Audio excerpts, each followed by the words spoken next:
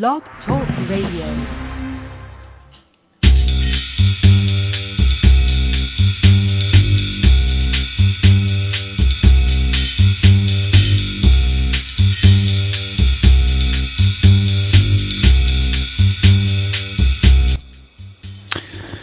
Well, good. Let's call it afternoon, shall we? Ladies and gentlemen, welcome to Poetry Superhighway Live.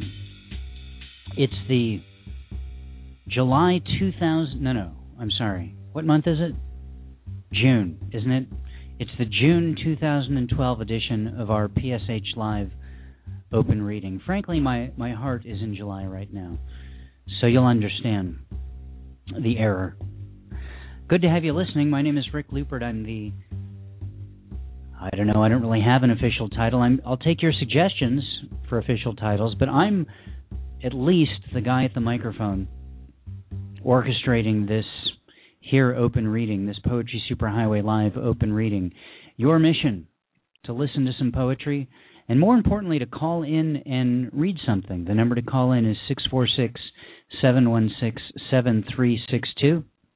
There are no content or style restrictions. You get to read a poem. You get to talk about what's going on in your poetic world. Perhaps you have a book coming out or a book that's just come out. Perhaps you have a website you'd like to tell us about. Maybe there's a live in-person event you want to let us know about, something of that nature. I don't know what it is, but that's why you have to call in and tell me. Again, the number is 646-716-7362. Before we get to our callers, I want to mention that we've started collecting prizes for the Poetry Superhighway annual summer poetry contest. I believe this is our 15th year that we've done this. The idea is that if you donate prizes, you will receive,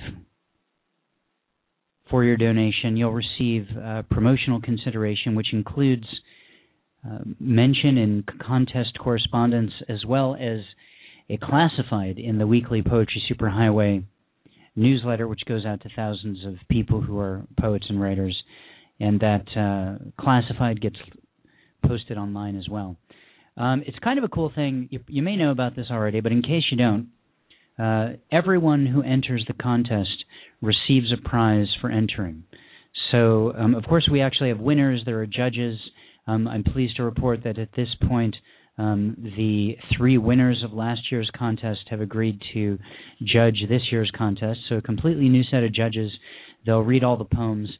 And in the end, there will be 3 winners, and there'll be special prizes for the winners. The winners get divide up all of the money taken in by the contest entrants, etc. But more on that particularly later. As a sponsor, every single prize that you send in will actually, you'll send directly to a contest entrant. So that means that if you enter, no matter what you score, even if it's in last place, there's that hidden musical tag which always comes up. Can you hear it? All right, it's gone. Anyway, if you enter the contest, no matter what you score in the contest, you will get some kind of prize for entering. We have over 80 prizes so far submitted. There are books, there are subscriptions to things, there are services of interest to poets and writers, electronic gift certificates, all kinds of cool things. So it really, everything about this contest is a win for everyone who chooses to participate. So right now we're looking for sponsors. If you've got something that you want to donate, whether it's 1 copy of your book or 5 copies of your book or 30-somethings or other, go to the Poetry Superhighway website, which is poetrysuper.com. Click on the Poetry Superhighway link, and you'll see right on the front page, sort of the 2012 contest. Love to have you aboard and participate in this and help us spread poetry, as many people's poetry to as many other people as possible. All right, we're going to get to our callers. Our next, I guess it's next in kind of an ongoing sort of thing, as if this has been sort of one long open reading that we started 4 years ago, that we occasionally take breaks from just by hanging up, per se. But now we've picked up the phone again, and our next caller is from the 973 area code. Hello, 973. You know who this is? from the glorious radioactive hills of Newark, New Jersey. How you doing, Rick? Wait, they're radioactive now? That's something new that you're sharing with us. That's why we all glow in the dark. We're very bright. For safety reasons, I've only been to New Jersey in the daylight. Yeah, see, you have no way of knowing whether what I'm telling you is true or not. I really don't. Anyway, let me get right to this. This is called Octopus Eating in O'Hare Airport. This is a poem born out of deep psychosis. Here it is. There's a hairless airport in Chicago where the glorious pate, the blessed scalp, that coveted reflection in any direction, where the Almighty chose to cover all of those accursed heads with hair. There's a hairless airport in Chicago where old Blue Eyes with his red ass is toddling down that toddling town, whatever the fuck that means, since I have never toddled nor wish to anytime soon. There's a hairless airport in Chicago where the Prozac prince, that octopus-eating prophet, escapes from the mess that he is in, but not from the mess that he is, that cute little hairy creature. Ah, that hairless place that refuses to toddle, as the octopus eater outruns his jailer with high-speed travel, only to discover that his would-be captor is that very reflection in any direction. There's a hairless airport in Chicago where the flowing mane and the swank coiffure succumb to the resplendent pate, that immortal scalp, and coveted reflection in any direction. Thus spaketh the octopus eater. Oh, David, that was wonderful, and particularly nostalgic for me because I was just in O'Hare Airport a week ago. Oh, that was born out of some downtime in O'Hare Airport, and I was on the way back from meeting somebody, and that didn't turn out so well. Somebody in the Quad Cities in Illinois.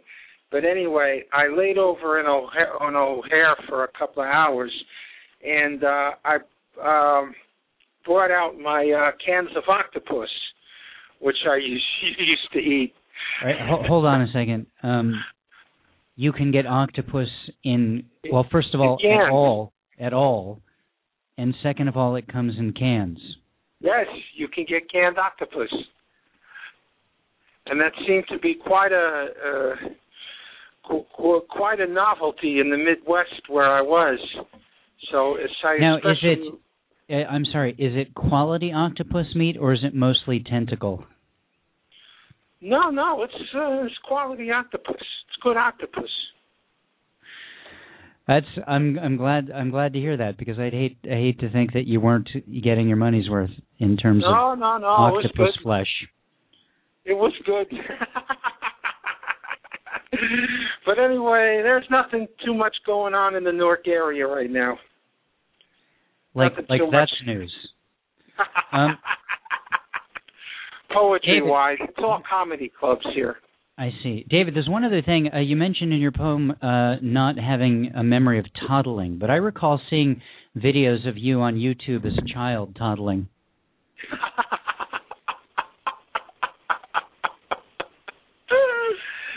On YouTube? Oh, that wasn't me. That was my son. Oh, okay. Well, then I'm mistaken. Well, look, David, always glad to have you read on the show. Thanks for calling in. Good to hear your voice. And thank you for letting me know that one could eat octopus if one so desired. Yes, very educational. I'm glad you were educated. You were so informed. Okay, Rick, I'll see you guest in August. Sounds good. All right. Okay. Take it easy. Thank you. Bye-bye. This is David Neves calling from the lush and now radioactive hills of Newark, New Jersey. He mentioned actually our next open reading will be in August. We're using our July show for the annual contest conversation with our contest judges. So that will be July 22nd. Instead of an open reading, we will have the contest judges on. This is about a week or so after the contest will have started, and you'll have the chance to hear directly from them if you're considering entering the contest. Well, you could hear from them even if you're not considering entering, I suppose.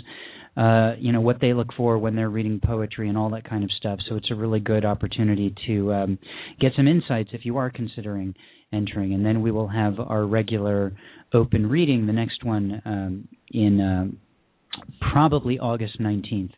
But we're here in the middle of this open reading, so let's focus on this. Thanks again for calling in, David.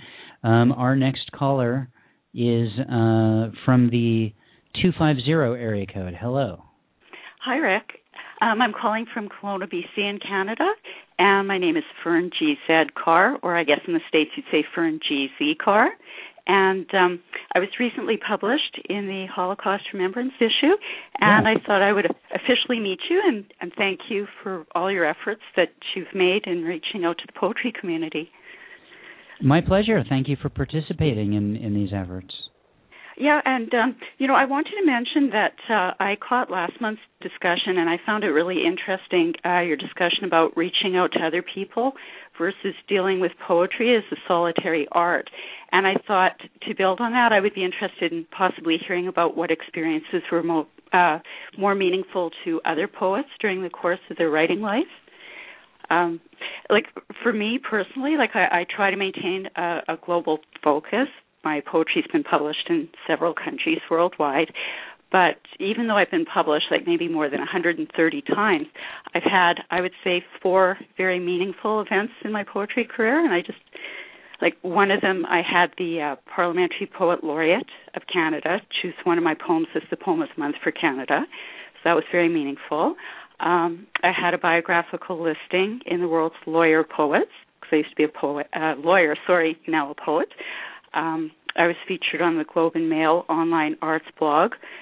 And the one, though, that I found that was the most surreal experience for me is I won a contest, and I had one of my poems set to music by a Juno-nominated musician, and it was performed at a folk festival, and it was broadcast on the radio, so I could hear the audience singing and clapping along to something that I basically wrote downstairs in my basement. So it was a very bizarre but amazing feeling. So that kind of ties into the whole theme of a solitary art versus, extending your craft outward.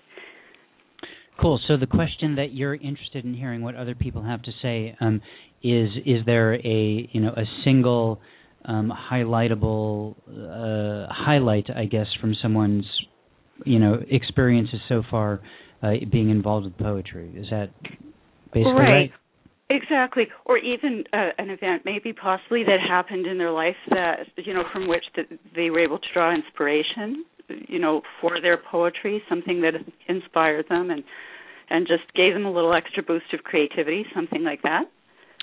Cool. Well, if you are listening, and if you've heard that question, or and you're waiting to be on hold, perhaps when it's your turn to be on the air, you can answer that question as well, and we can prompt some new conversation and learn from each other in that way today, if you'd like to do so. So, Fern, thank you very much for giving us that prompt. And do you have a poem you'd like to share with us? Yes, I do. And I do have some poems on my website, if you don't mind me just mentioning my website. It's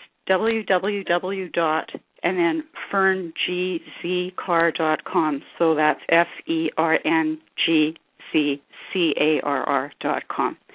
Okay, so the poem that I would like to read is called A Funeral in the Rain, and it's a visual poem that I wrote. It's in the shape of a headstone at a cemetery, and it also has some other visual effects within the body of the poem, and it was previously published by White Wall Review, which is a journal published by Ryerson University in Toronto.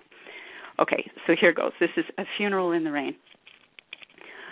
Under a slate-colored sky, raindrops pelt umbrellas balanced on long legs, flamingo-like above weary heads.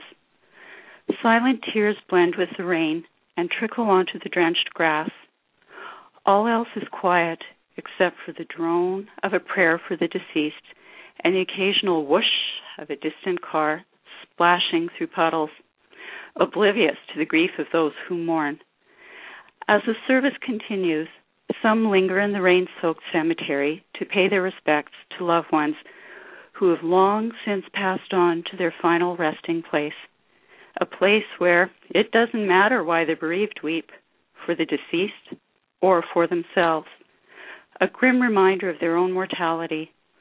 They shed tears that subside like the rain as the clouds pass and those above ground depart to resume their daily routine.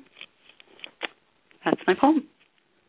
Cool. Thank you, Fern. Thanks for sharing that with us. Nice piece, and congratulations on all the success you've had as you outlined for us earlier. Thank you very much, Rick, and it was lovely talking to you. And again, thank you so much for all your efforts. They're really appreciated. My pleasure, and thanks again for joining in those efforts. I really appreciate that a lot. Tell me again, you're from Kelowna, BC, Canada, was that right? Kelowna, BC. Yeah, it's about a half an hour plane ride from Vancouver. Okay. Great. Well, thank you so much again for calling in. Perhaps we'll talk with you again in the future. My pleasure. Thanks again, Rick. Okay, bye. Bye-bye. All right, that was Fern G.Z. Carr calling from Canada, our first international call of the day. International, I suppose, relative to where I am. I shouldn't be so America-centric, as it were. The number for you to call in is area code 646-716-7362. You could also Skype in. Honestly, I don't know how to do that. Because I can't tell you how to do that because I'm not on the web page. I'm on the control panel and blah blah blah. It's really a boring technical explanation to explain to you why I can't give you the specific instructions on how to Skype in. I'm pretty sure you just click the button that says Skype on the web page. But anyway, do call in and share your poem. We'd love to hear what you have to offer and perhaps answer the question that Fern gave to us in terms of an experience that you found particularly inspiring to you as a poet or as a poet, period. So there you go. Moving on, our next caller is from the 805 area code. Hello. Hi, Rick. Hi. It's Cathabella Wilson in Pasadena. Hi, Cathabella. How are you? Hi, I know. I love what you're doing. I've always wanted to call in and talk to you. So the poem that I'm going to read to you connects with both of your previous callers. One of them spoke about the airline experience, and your other caller about the international. So this comes from an experience that I had with Rick, and he's going to play the flute in the background if it works for you. When we traveled to Iran, we've been there 3 times, and the last time we were there, they took us on a plane to an ancient desert city. So this poem is called Flight from Yazd, and it was written on the plane. And this city is small and a desert city, and Flight from Yazd. The heart has no name, no address. It only pretends to be in the body. It hides there in the chest, curled up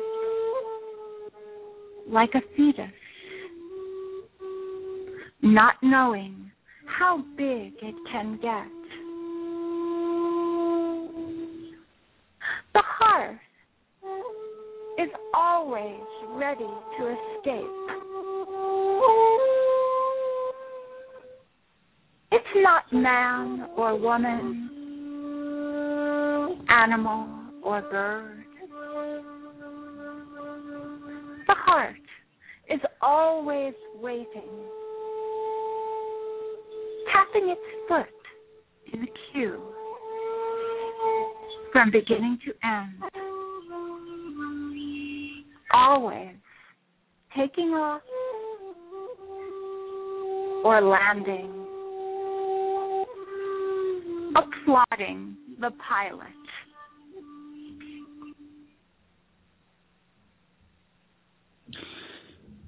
Cathabella, well done. Thank you, Rick. Enjoyed the flute in the background. Did you gave the first name of the person playing flute as Rick? Is that correct? Rick Wilson, that's my husband. He collects and plays world and antique flutes. Oh, wow. He's also a mathematician. Yeah. He's also a what? He's also a mathematician at Caltech. Oh, wow. Well, that covers a wide range of types of involvements. Well, very interesting. Do you have an answer to the question that Fern asked in terms of an experience that you found particularly inspirational in terms of poetry? I would say the travels to Iran are extremely inspirational. We have such an amazing opportunity to be able to travel because Rick is invited to speak at mathematics conferences. So I go to all the lectures, take mathematical notes, draw the speakers, and go on all the excursions. But this was a particularly meaningful one, and it was 2 weeks before the elections when everything changed there. And we saw no sign of trouble. But it's such an amazing place, and the deep friendliness and the deep beauty of everything, both of the people and their love for us and for everyone that comes there, and the landscapes and the depth in history was extremely inspiring. So I wrote quite a few poems. This one is going to be published in Kyoto Journal. It's in the process of that. Wonderful. Well, Cathabella, I'm so glad that you finally got to call in, and great to talk with you and hear your poem, and very cool to mix the music with it, and I hope to talk with you again. Yes, I'm glad it worked. Okay, great. Thank you, Rick. Thanks for all you do. My pleasure. Thank you, too. That was Cathabella Wilson calling from Pasadena, California, with her husband, Rick, the flautist/mathematician, in the background, adding an extra dimension to to Cathabella's poem, written on a plane somewhere in Iran. Very cool. Very, very cool. All right, the number again to call in is 646-716-7362. Would love to hear your poem and something about your poetic world, as well as perhaps an answer to the question that was given to us earlier. What is there an experience that, in terms of poetry, that inspired you particularly? So, moving on, we are now moving to, let's see, it's Don. How are you, Don? Hi, Rick, and thank you, and thank also, I think it was Fern? Yeah. Fern. There was a caller named Fern. I suppose it depends on what you're thanking them for. Getting that poem published. Submitting. This is the important thing in terms of getting the work out. This poem that I'm going to do right now is dedicated to Victoria, otherwise known as Vicky, and I hope she is listening. Bist du? And it's entitled Dull or Silent. His hands knead, his hands caress, his hands knead, milking resistance out of me, his lips kiss, his tongue licks, his mouth sucks, and while his spill flows only once a day, it rhymes my letting go 8 times to that once. As he scales the tips of my breasts, as he climbs the mound of my Venus, thinness of air ushers me to become winded on the heights of the pant. Breathless, I come undone, and now my body is too heavy to uphold. I am tired, and am as heavy as gold, precious to him, slippery to the touch. I am a prisoner lost in wet lusciousness. I am stained by the dye in his eye. The way he looks at me colors my mind's mood. I am dumb when I am the most shrewd. End text. Nice, Don. Victoria, is that someone we should know? You mentioned the name as if it's something that someone we should know, or is it just someone you hope is listening to this piece who it's dedicated to? Somebody that I hope is very, very much is listening. I found her through her poetry, and wow, is she attractive. I have never met anyone as strong a writer as she is, and she has floored me. Can you tell us her name or a website we can go and check out her work? Or? No. It's dangerous. She is so prominent, so it's better that I keep silent, or as silent as I can, without getting too frustrated. And it's mentioning my peak. It was about 37 years ago. I created, hosted, and produced live poets out of a radio station in San Francisco, a listener-supported radio station in San Francisco. We were on the air 2 hours a week, and we were on the air for about 3 years. And it was a peak experience because I got to listen in person to the finest poets in this greater San Francisco, Berkeley, San Jose, Santa Rosa area. And that was devastating. Wow. Did I steal like mad? And by that I mean I would listen to something that was executed very, very well, and then copy the technique, and then change a little bit in the technique, innovate in the technique, add to it.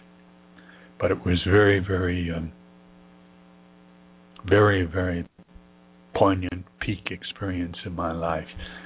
And it's one of the reasons you go to open mics or listen to other people read, is to steal the techniques, do homage, and innovate on the techniques. So thank you very much for making this venue open, Rick, because I steal like mad. Thief. Do you are you pointing to the your peak experience of hosting that radio show all those years ago as kind of what would kind of be your answer to the question that was asked earlier? Correct. Okay. Yeah. I can only imagine that was quite a time in the San Francisco Bay Area for poets, and everyone who came out of that time. The beats and everything that the area is so famous for. Yeah. We had Carol Lee Sanchez on air. We had Bill Vartnell on air. We had A.D. Winans on air. We had I'm not going to mention it. Yeah, let's get to another poet, and so we can steal. Cool. Well, Don, thanks as always for calling in. Don's up in Sonoma, California. Always good to hear your voice. Thanks for calling in. And thank you. Goodbye. Bye. All right. That was Don once again from Sonoma, California, reading his poem to a mysterious poet named Victoria, who he refuses to tell us who it is. Because that's just dangerous for some reason. All right, well, we're about at the half-hour mark. I'd like to play a spoken word track that's been submitted at this point in the show before we get to the rest of the callers. But do call in. The number is 646-716-7362. This is if you've been listening the last couple months, you've heard me play a couple of tracks from a local poet named Jerry Garcia. So this will be the third and final one from the original set that he sent in, him reading at a local venue here in Los Angeles called Beyond Baroque, backed up by live music. So here you go. This is Other Angels by Jerry Garcia.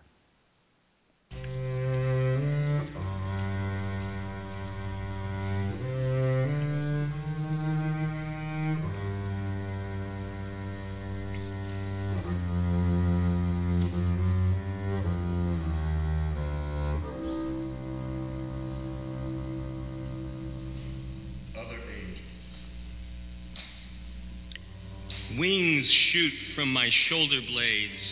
I glide over ocean mist and touch down on a cloud. I thought I would see angels, other angels. Perhaps the girl knew she would shatter first. As I tumble through thick air, I see my young love smack the sand and rock below. Arms flail, fingers crack, gritty surf covers her with a pall of seaweed. I plummet to her side. No wings sprout. No parachute pulls my reprieve. No zephyr sweeps me to heaven. Air and surf flutter static through my ears. I open my mouth to bitter salt, look into wet sand, and become a seagull's last screech.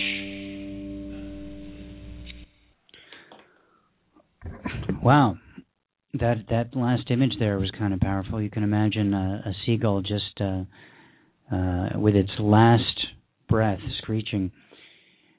Sad.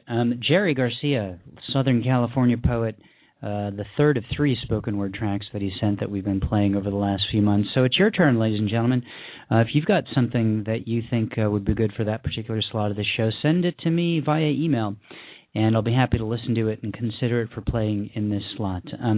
Again, at any point you can call in and read a poem. So for a spoken word track, I'm looking for something that's a little different, something that's maybe mixed with music, something that was produced in some way with sound effects. I suppose it could be a live recording of you at a venue if you think the audience is what added to the audible ambiance of the piece or whatever. So put your spoken word tracks together and send them to me to rick@poetrysuperhighway.com, and I'll be happy to consider them for playing on future Poetry Superhighway live shows. All right, launching into the second half of the show. The number to call in is 646-716-7362, or click to talk via Skype, or whatever it tells you to do on the front page of the website, blogtalkradio.com/PSH. Happy to have you. Want to hear your piece. Our next caller is from the 585 area code. Hi, Rick. Hello. Hi. Laughing. How you been? It's been a long time. Hey, Laughing Larry. How you doing? Yep. Doing good. Let's see. Should I start with the poem or my experience?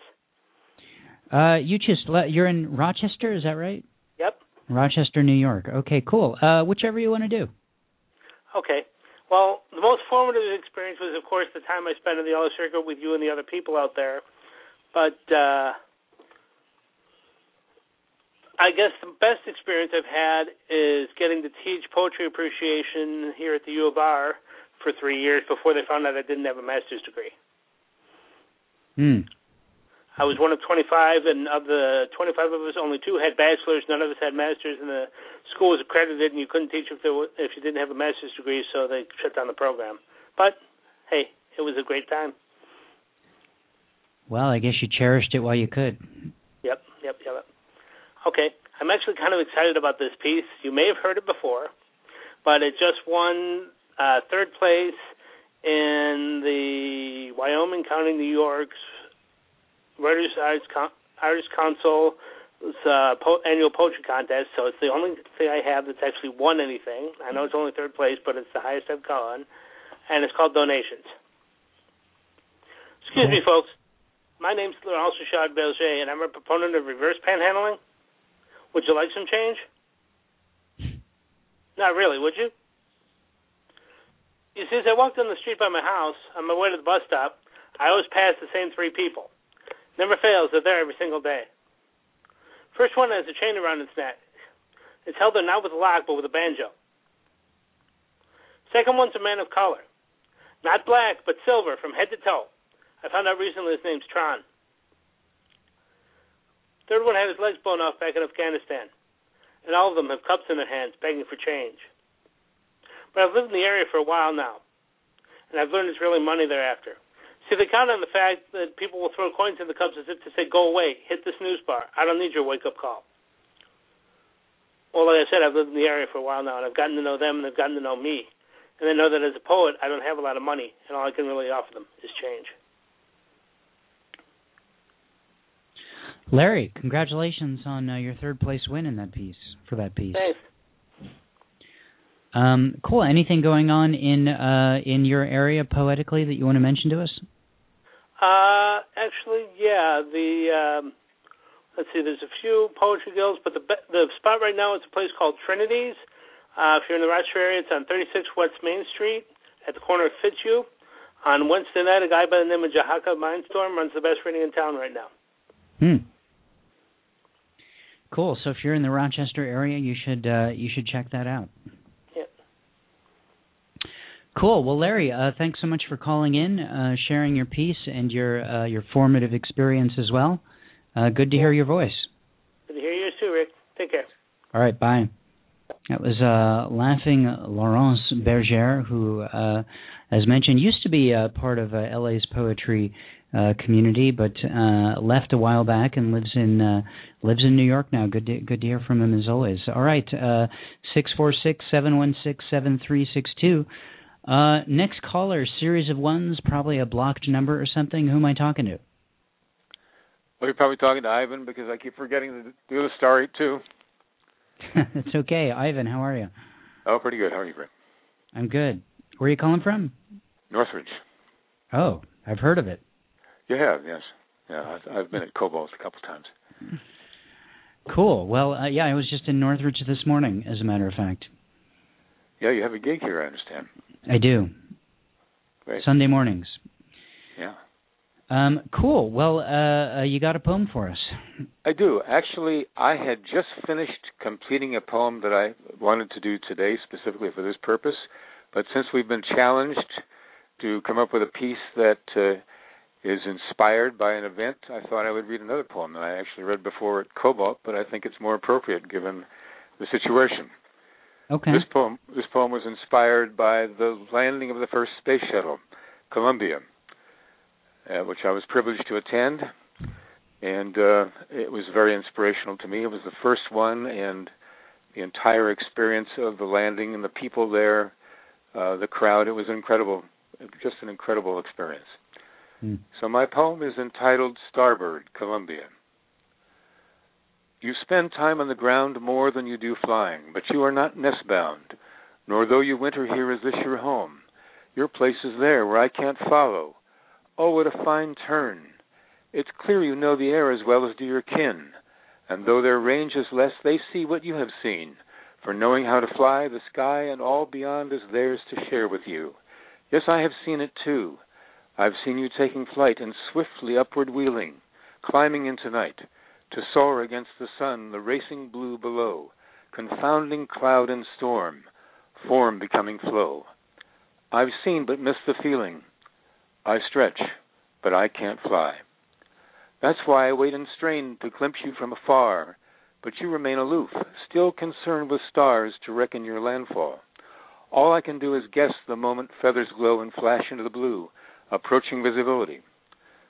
Do I hallucinate, or is that you come back, to tell of lands beyond, of seasons yet to come, of time zones past and gone? You rematerialize, and what a turn you make. Now glide true to your track, one final dip, then rise and settle, not at home, but here for me, my nesting place, to feed my flying dreams with nectars from the sky, the sun still in your wings, the stars still in your eye. Very nice, Ivan. Well done. It's sad. I remember when the shuttle program launched, and no pun intended.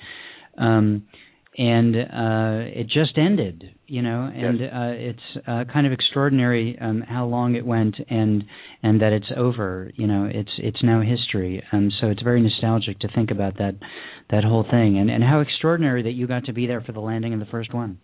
Yeah, it was terrific. I was seated behind this guy with a baseball cap who kept getting in my way as I was trying to view the podium where the astronauts were speaking afterwards. And he kept saying far out, and when he finally turned around, it was John Denver. Also, someone whose era has passed, unfortunately, yes. but that's very cool. Well, Ivan, is there anything going on in poetry with you that you want to share? Do you have a website, a book, or any reading that you're excited about, or anything of that nature? No, actually, I started to put together a book. I actually won a poetry contest many years ago. The prize for which was to have your book published, but unfortunately they declared bankruptcy and went out of business before that was possible. So I never really put it together. I have enough to do that. Someday I will. Wow, well, congratulations at least for having won that contest. Sorry it didn't work out, though. Yes, it was a bitter disappointment, but part of life's rich pageant. Yes, no doubt. All right, well, Ivan, I appreciate that you called in, and I hope to see you at the Cobalt sometime soon. Thanks again. You're welcome. Okay, that was Ivan calling from right here in Northridge, California. Let's see. Our next caller is Jason Brain. Hi, Jason. Hey, how you doing, Rick? I'm doing good, thanks. You're calling from here in Southern California. I know. Poetry. Yes, well that's what we do here. We share poetry. What? I know. Yeah. I know. So do you have a poem to share with us? I do have a poem. So this is called Nights Like Tonight. On nights like tonight, I can only do one thing. Write, waste an abundance of paper, putting shitty-ass poetry.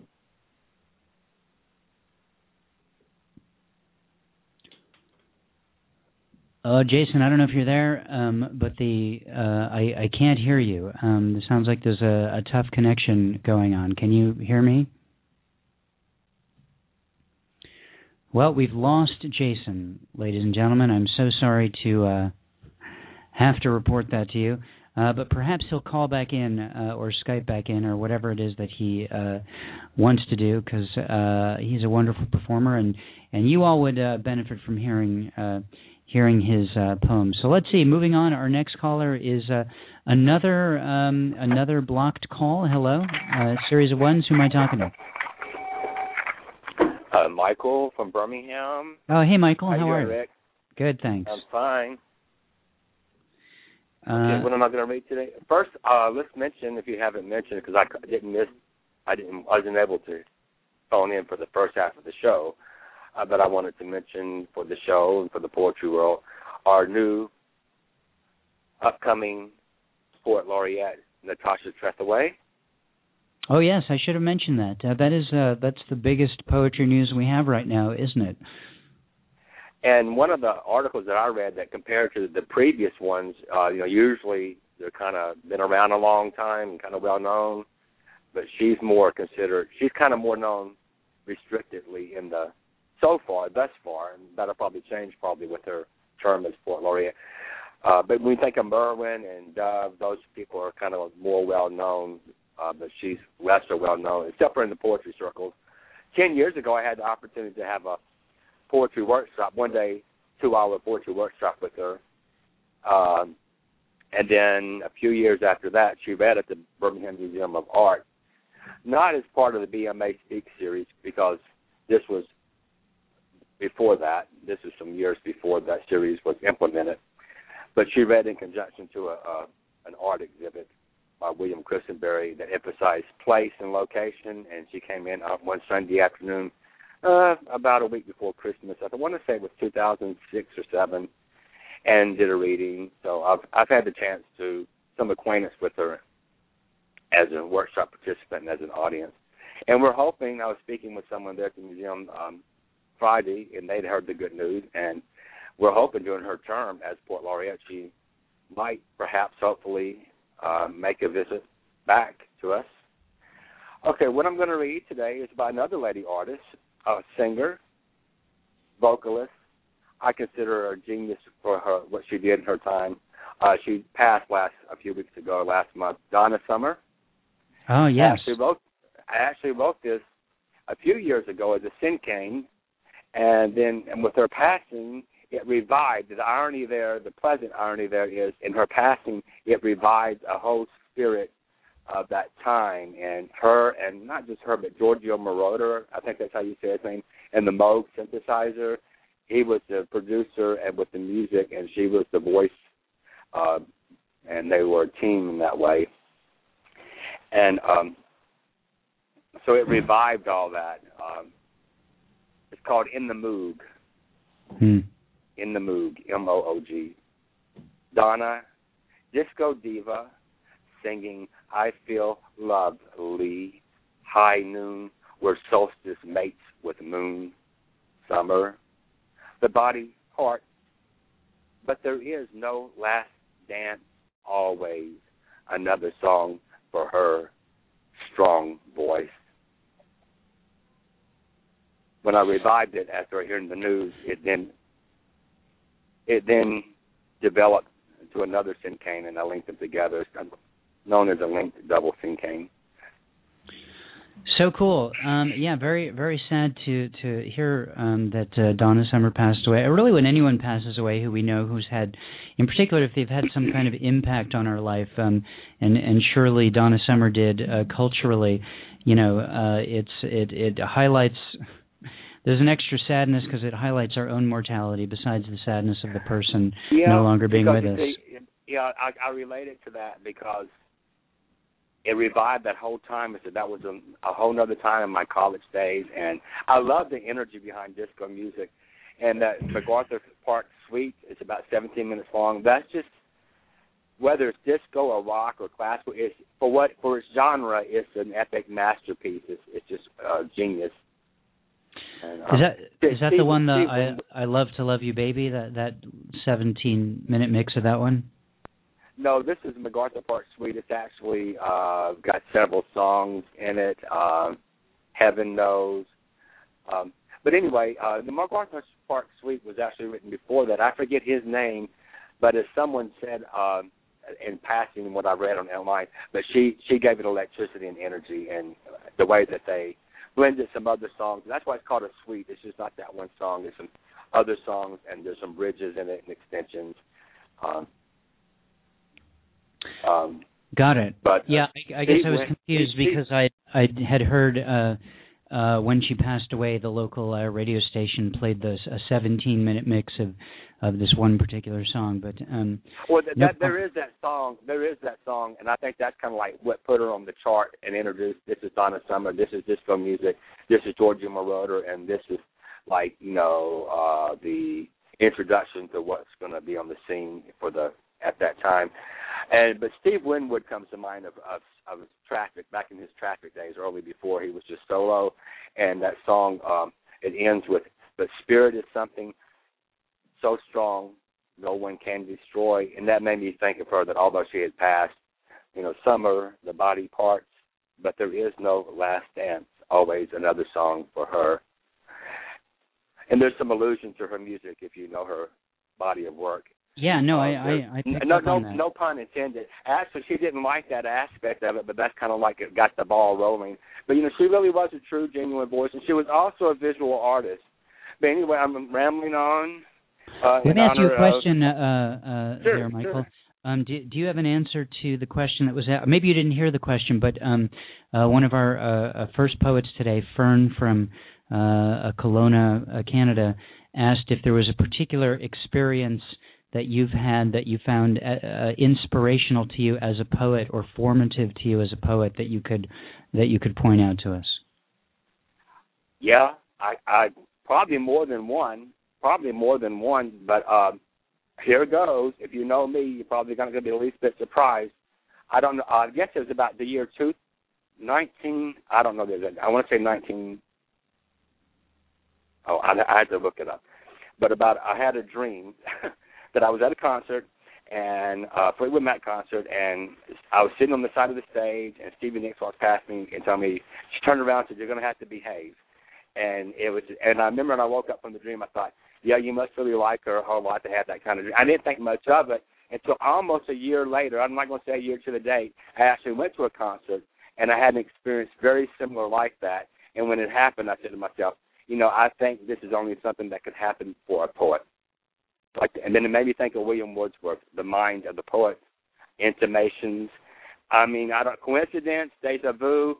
But I remember I said to myself when the experience happened, I said, God, that is almost visually verbatim like that dream. I think this must really confirm. I was about 30 years old then. I must be a poet. This must be poetry. This must be an experience a poet has. And I wrote about it. It's my Evangeline poem. Like William Longfellow had this long poem called Evangeline as kind of like a quest and a search.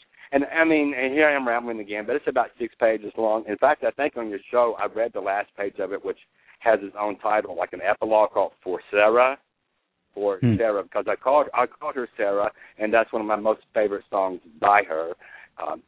Anyway, you probably got some call. I hope that answers the question. I hope that definitely, Michael. Thank you so much thank you so much for sharing that with us. Always appreciate I was glad to share. Calling in. I was glad to share. And it's got me thinking about maybe some other experiences. Maybe I'll relate them some other time on another show. You have a good week and a good month, and I'll talk to you hopefully in July. Sounds good. That was Michael from Birmingham, Alabama. Birmingham, Alabama. Yep. Thanks so much. All right, we got about 5 minutes left in the show, so please do call in. I think we can get a couple more callers on. The number's 646-716-7362. I think I just kicked someone off from the 818 area code. I meant to click the button which hangs up on Michael when he was done, but I clicked the button which hung up on the 818 caller. So apologies. If that was you, please do call back in right now, and I'll put you on first because you were next. So there you go. All right. So, again, the number to call in is 646-716-7362. This is Poetry Superhighway Live. The question that was asked earlier, if you want to answer it by Fern from Canada, is was there an experience that you found particularly formative?